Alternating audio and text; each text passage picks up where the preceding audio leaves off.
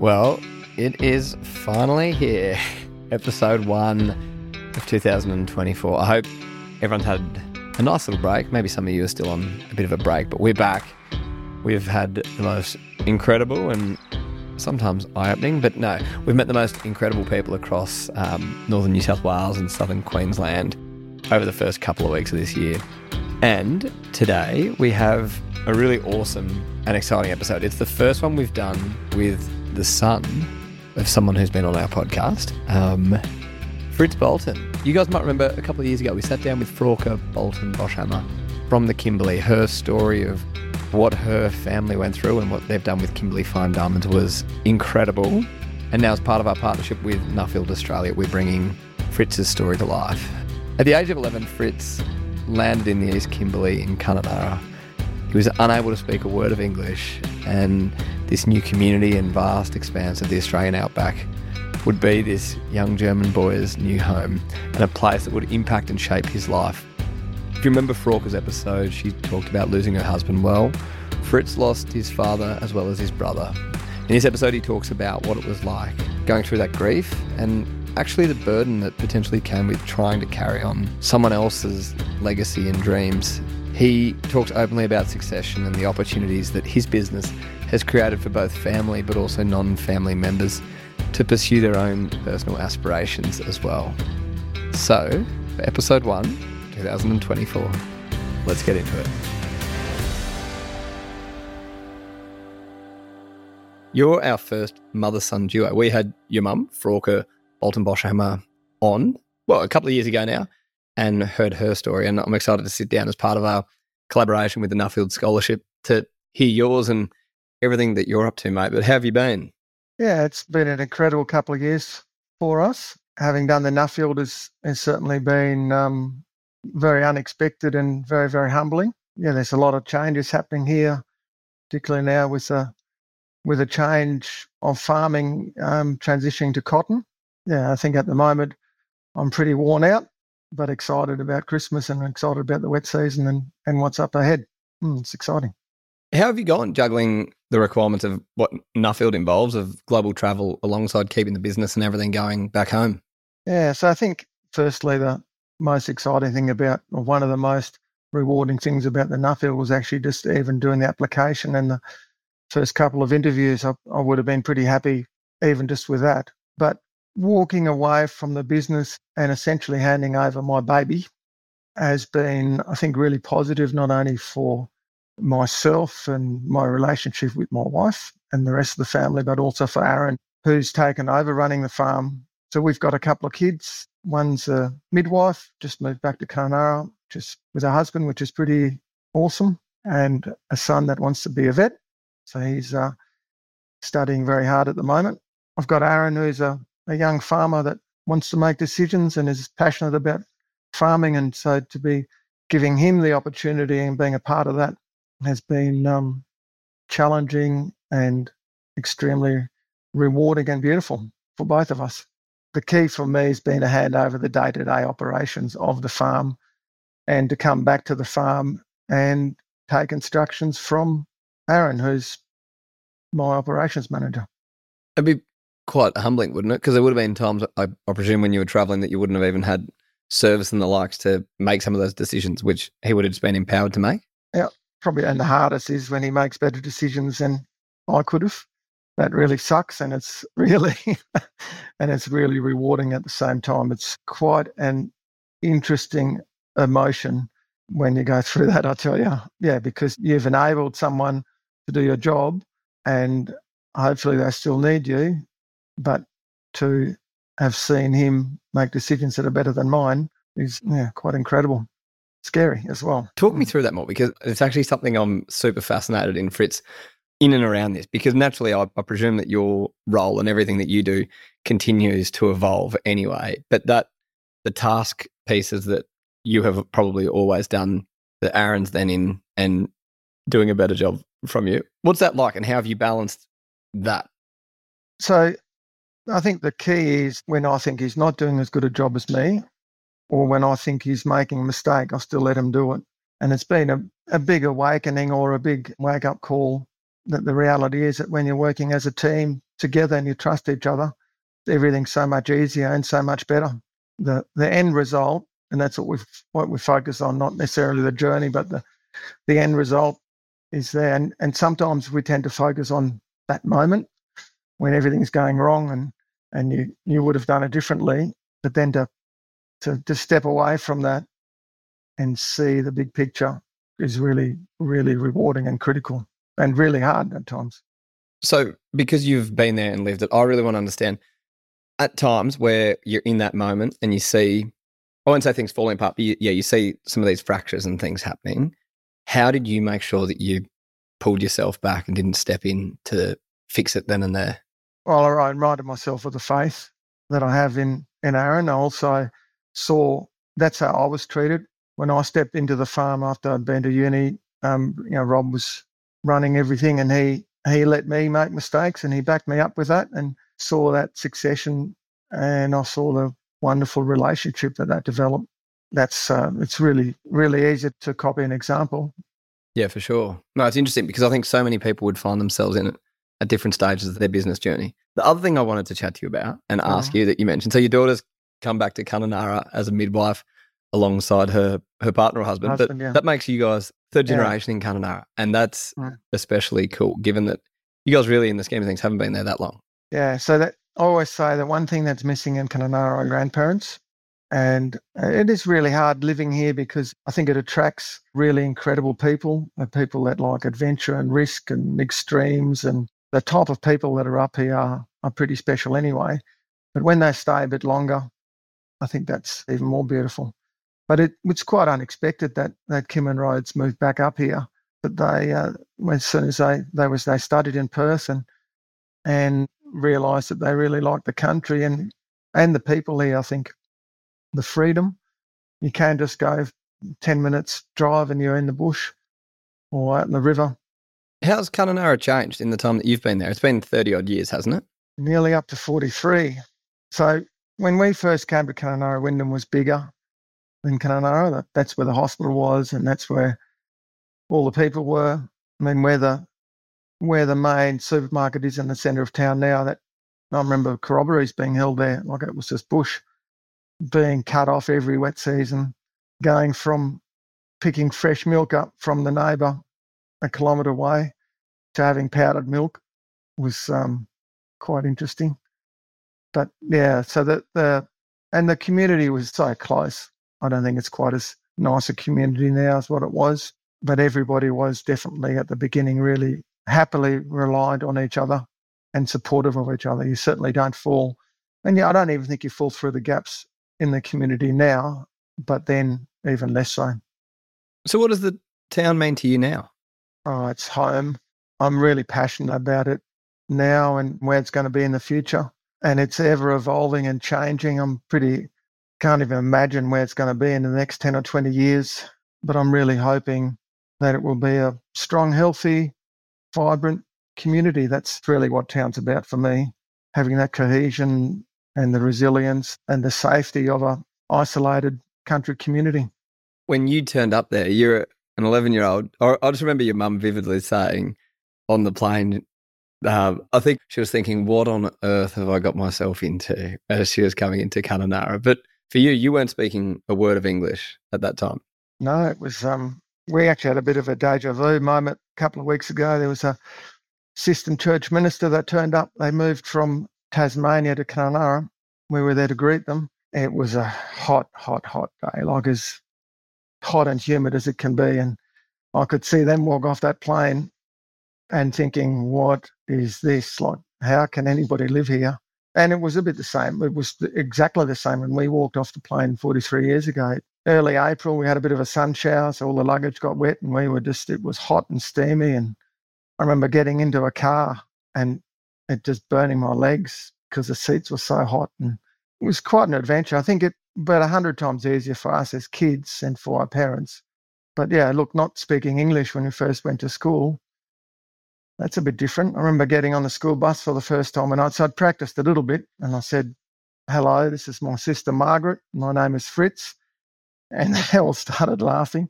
It wasn't a good moment, but today I think it's quite rewarding that we survived that. And I don't think anything malicious was meant by it, but it's incredible what we can survive and how good we can remember those awful moments. It's really important to remember. Your old man was like a fair visionary coming out here all those many years ago. Do you think like he saw potential in the area, especially in and around the Ord there, but do you think what the farming systems have evolved to, like he could have even imagined? Yeah, no, I think he imagined that. That's why he came. And yeah, I mean, he was just a pioneer through and through, a visionary, and he was just probably 20 years too early. I think he really loved risks as well. And I think he saw some of that when we lived in Rhodesia, just at the start of the Civil War. And I remember Mum telling a story of they went back in 74 or 75. So just sort of the war had started for 2 or 3 years. And they were visiting Victoria Falls. And on their way back, they picked up a hitchhiker. Now, I know that my dad knew that this hitchhiker would have been a terrorist. He just did it for the thrill of it, and he wanted to help this guy, and he wanted to see what would happen. And he was confident enough that he could probably handle that situation. Now, I'm not in that same category, but that's the sort of personality he was.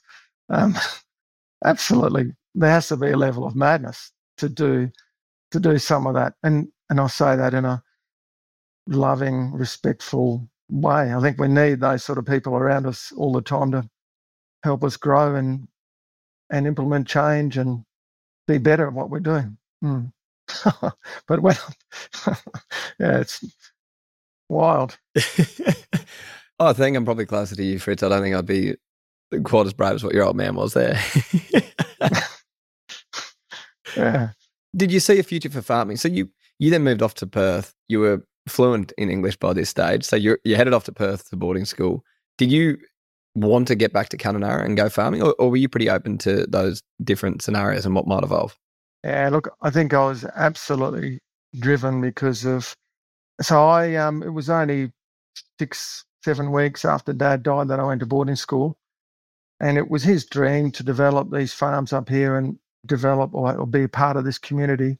You know, because he died of suicide, it was something I was just so determined and driven to continue that. But I also, in my heart, I knew absolutely that I was passionate about agriculture and farming and the soil, and in a lot of ways it just cemented my pathway, and I think I had it so easy because I just knew what I had to do, and what I had to do was what I wanted to do. It synchronized, which it doesn't always happen, but I was very grateful for that journey, or that I knew exactly where I wanted to head.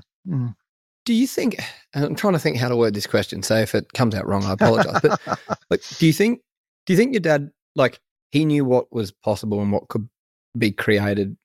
There were, for various reasons, a few too many steps in there that he couldn't quite grasp. But for you, have you kind of grabbed his vision and then evolved it?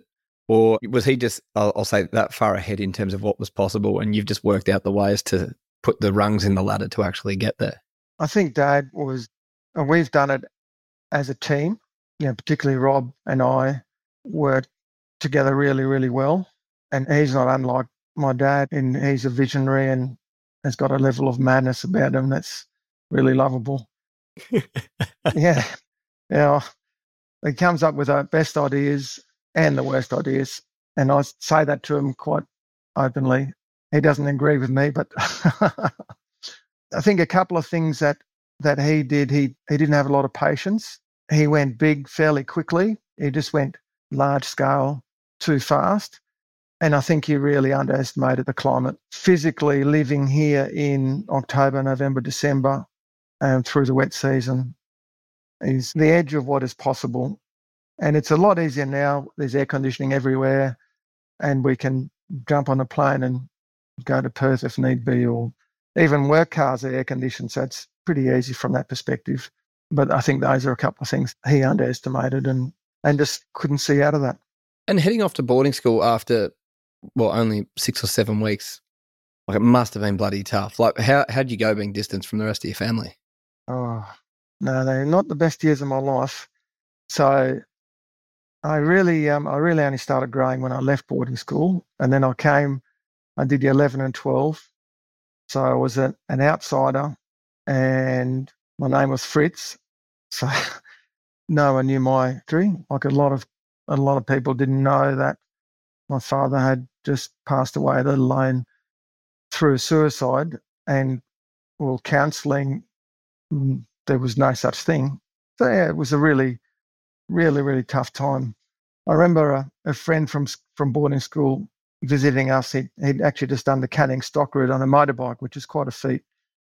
And Spanner rocked up at our house, and I opened the door, and he looked at me, and he looked up, and he said, "Crikey, if you'd been that size, we wouldn't have teased you so much at boarding school."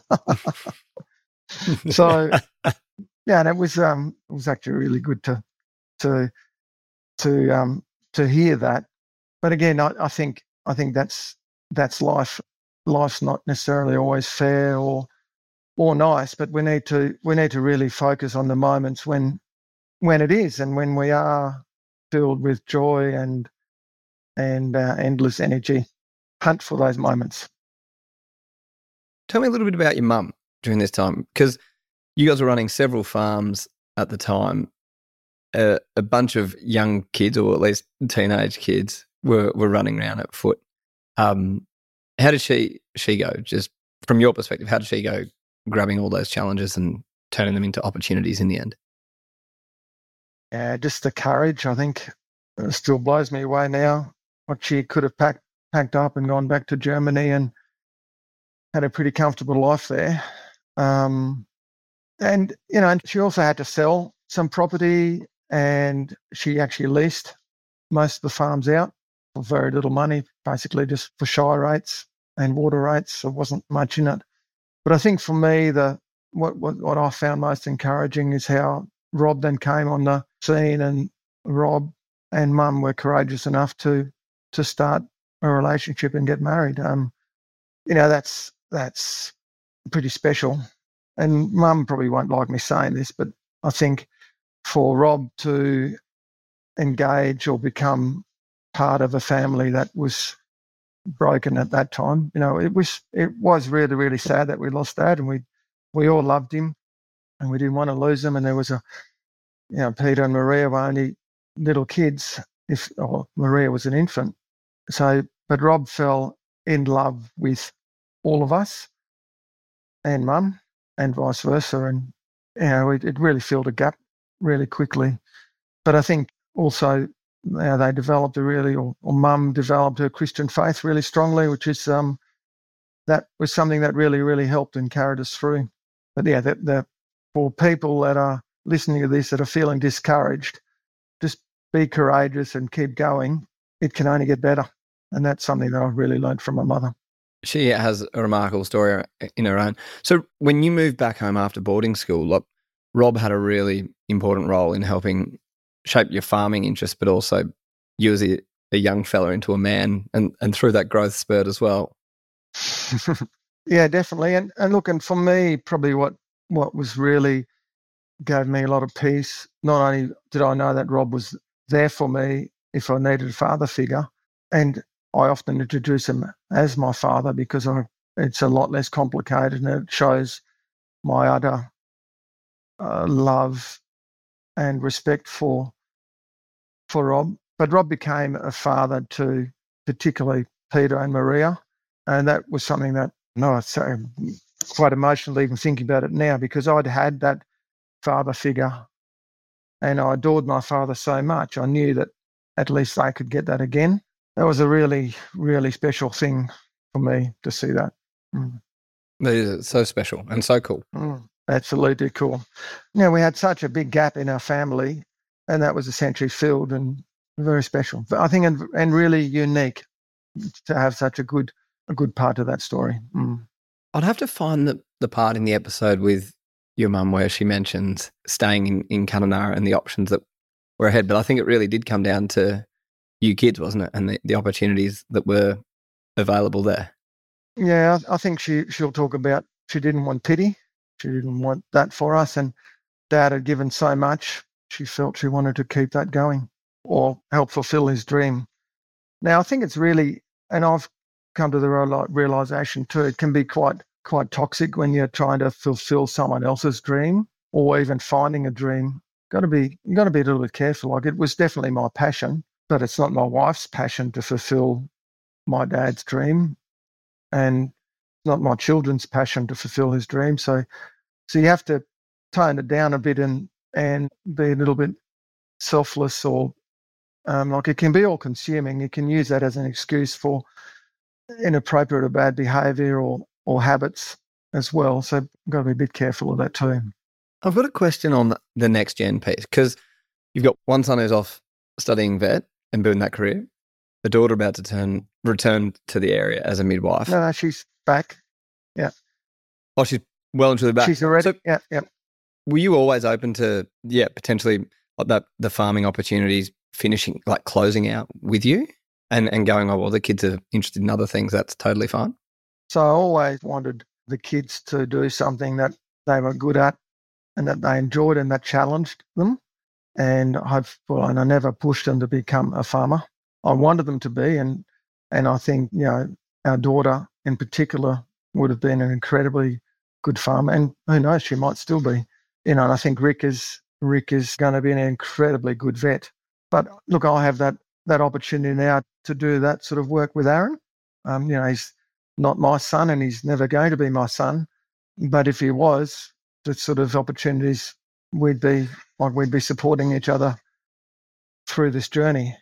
And I know that I can't keep going the way I have been. So I needed someone to step in and help me with taking the load and making the decisions. So, and it's probably a bit selfish, because that's also then a way where I can be involved and hopefully pass on my experience for a lot longer than what I would have normally done if I kept farming into my late 60s or something.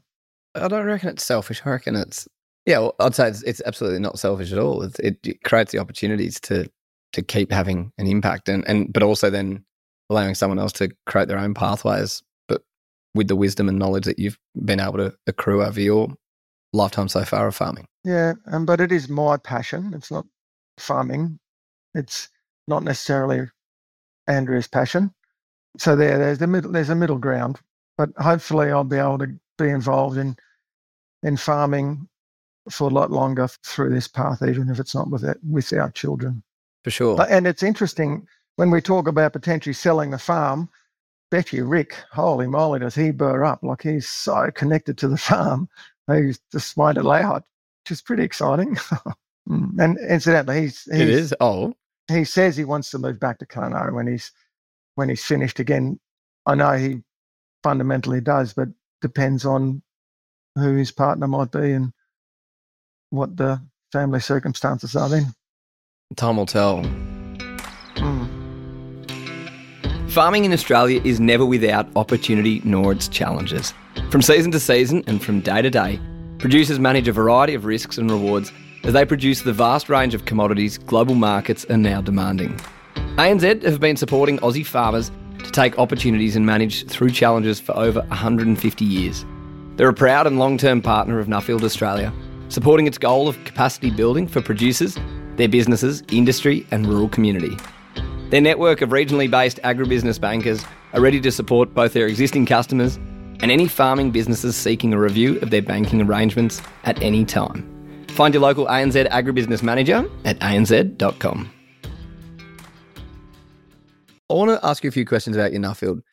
I think on your topic is quite niche, and I don't know how many questions or answers I'll have on it. But so your topic was looking at solutions to executing time-sensitive operations on heavy, wet soils during monsoon weather conditions. Starting at the end, did you work out and find these solutions? Well, we're working through some of those solutions now.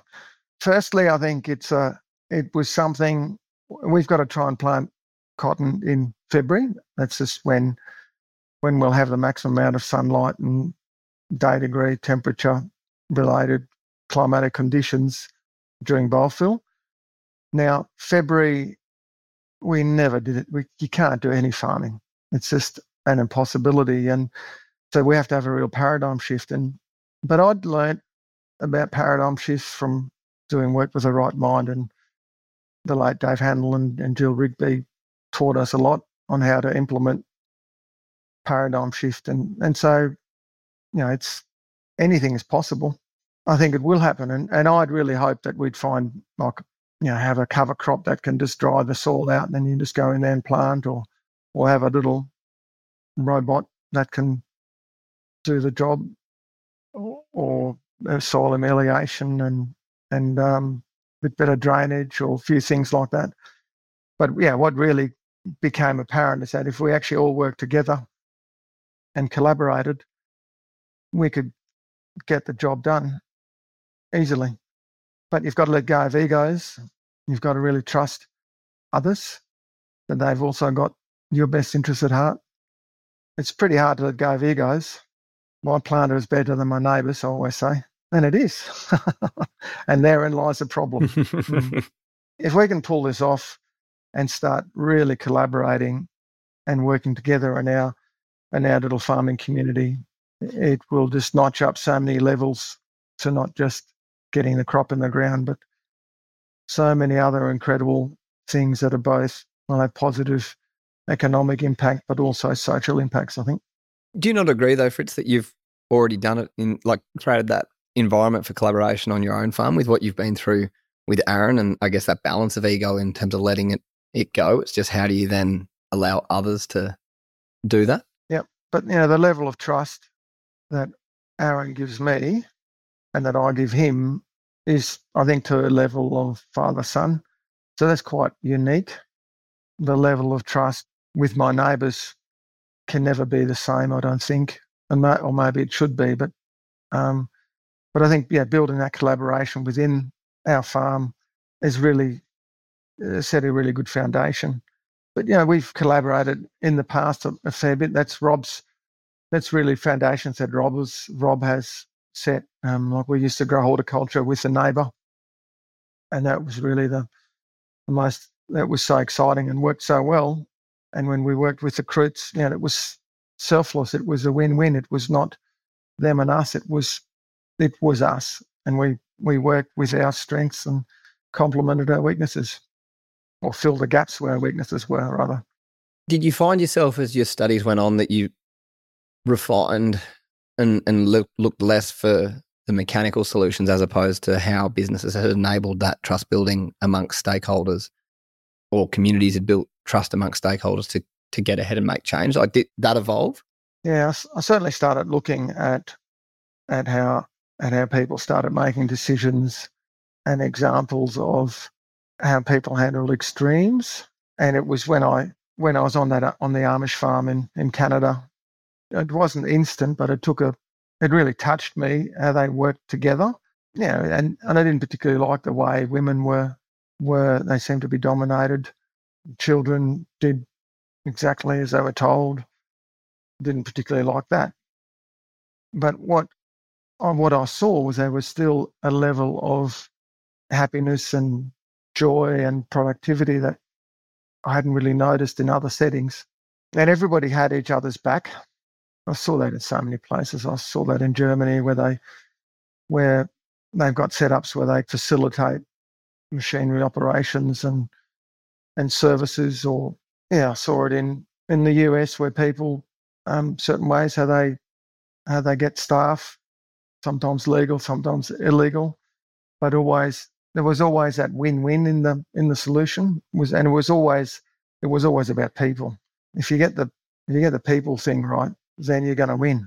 The people. So did you find yourself coming back home and implementing things, or have you really needed time to kind of sit and ruminate on what you actually saw around the world and start to work on ways of bringing your community together? Well, Aaron wouldn't let me do the work I wanted to do, so I had to ruminate on it, yes. No, we've definitely implemented and are implementing things to facilitate all of this. I mean, some of the machinery and agronomic things are happening at the moment. We're just about to start. Just had some rain on the weekend, but when it gets dry, we'll put some of this crop shielding stuff in, so see if that helps with our soils and our ability to plant. We've certainly changed a lot of machinery around and the whole structure around drainage and etc. But we've made an effort to go out of our way to work in with our neighbours as well, and really showcase how much of a win-win it is to work together. That was a lot of fun. And And sometimes you think, oh, well, there's more take than give. It's when you need to remove yourself from the moment then and again see that big picture. It's been rewarding and it's worked. We just need to upscale it a bit now. You mentioned a few of those different learnings from those different regions, and I went to a Hutterite farm when I was working in Davidson, well, in Saskatchewan in Canada, and I tell you, it was the most mind-blowing thing ever in terms of how they set it up. But was there a significant moment on the whole program that really, I guess, has shaped you and sits at the top? Yeah, it was that moment with the Amish and just seeing how well they worked together, how much faith they had.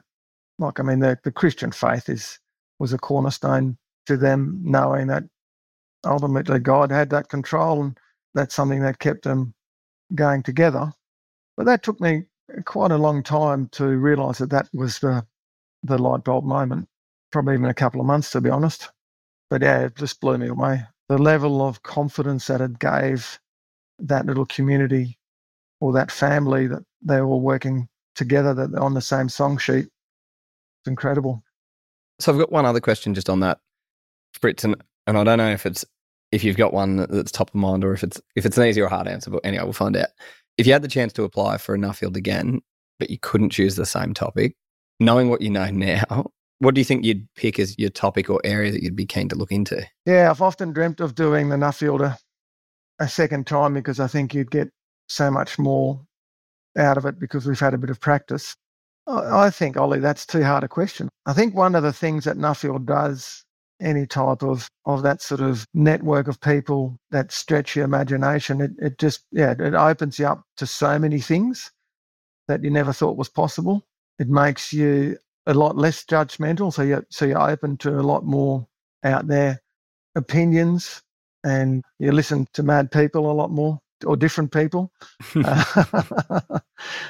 So I think if I had to do another Nuffield scholarship, it would be, how do you ready yourself for learning? How do you keep your mind open and execute those new learnings, those paradigm shifts, those new pathways for your business and your life and your family and your community? Because I think most people struggle with change. How do you implement change? Be in that sort of direction. If I was to apply for one, and as I was thinking through that application process of trying to choose a topic and all of that, what would be your advice to someone like myself? I think still the most important thing that I did was actually write the application. It was like a little strategic plan for me, and I just had a go at it, and I thought about it, and I changed it a few times, and then when I finished, I was quite chuffed with what I had. And you got to remember, I think most people that will have a go at a Nuffield scholarship will think, no, I'm not good enough for this, and they're exactly the people Nuffield wants. That 99% of Nuffields think they're imposters. And in my example, there was two categories that you had to meet to apply. One was you had to be younger than 45, and you had to be an Australian citizen. Now, I had started the process of becoming an Australian citizen at that stage, and I've been putting it off because it's a pain in the backside to do that sort of bureaucratic stuff. I don't like it. And I wanted the kids to be able to have a dual citizenship. So not only was I not a citizen, and I was too old, but I use a mentor to bounce things off of all the time, and Chris really said to me, "No, you are doing this. Never mind what the limitations are. This is what's going to be good for you." So, and I tell you what, after I did the application, had the first interview, it was a win-win for me. It was that experience was so incredible. I'd grown so much just in that process. Everything after that was just a bonus, and my head's still spinning from the things that I experienced, and I'm still working through it. It's wow, unbelievable. And I presume it's one of those things where it just keeps popping up and influencing your life in all sorts of ways from here on in as well. Yeah, I don't know if it should be called an Nuffield scholarship. It should be called a Nuffield network or Nuffield family. So you become a part of this big family, and I can ring anybody in the world and talk to them about challenges or joys or problems, and they will respond to me at a whole different level because of this network that I've become a part of, and it's just pretty special. And I'd never thought I'd be part of that, or that I was even close to being good enough to doing it. And certainly when I was writing my report, I certainly didn't think I was good enough. I'm very dyslexic, and I struggled a lot. But we got through it. So one question I ask, Fritz, and I think it's probably a really good conduit to bring it in, is I think there's such an opportunity for us to share more about why people should pursue a career in agriculture, especially when they're in those kind of key years. And I choose year 10 for it. But if you were to choose a classroom full of year 10 students, what would you say to them about why they should consider a career in agriculture? I think I'd ask them first what they know or what they think about agriculture. And I think the answer would be, you do long hours and you get dirty and you have to deal with drought and all this negativity. And then I'd enlighten the year 10s that I think agriculture is going to be, like, we are the guardians of land and water. Agriculture is sacred work, but it's also the variability of work we do and especially the change that's going to happen in agriculture or has happened in agriculture is incredible. So it's a lot about how to apply new technology. And, I think in the next 5 or 10 years, there's going to be a lot of autonomous vehicles on farm, and we're going to have people sitting in offices with screens operating 50 swarm bots going up and down. So I think I would say to those future leaders, consider agriculture, because it's actually a lot more than what you think. There's a lot more technology and a lot more joy. It's also working with soil and sun and water and then producing something. Wow, it's so incredible. Like, I'm a farmer because I love planting seed and seeing it germinate. I can't sell a thing. I hate writing invoices. I hate it. I can't do it. I need help. It's stupid. But seeing crops come up out of the ground or seeing crops grow is so incredible. And to be part of that, it's really beautiful and with endless opportunities.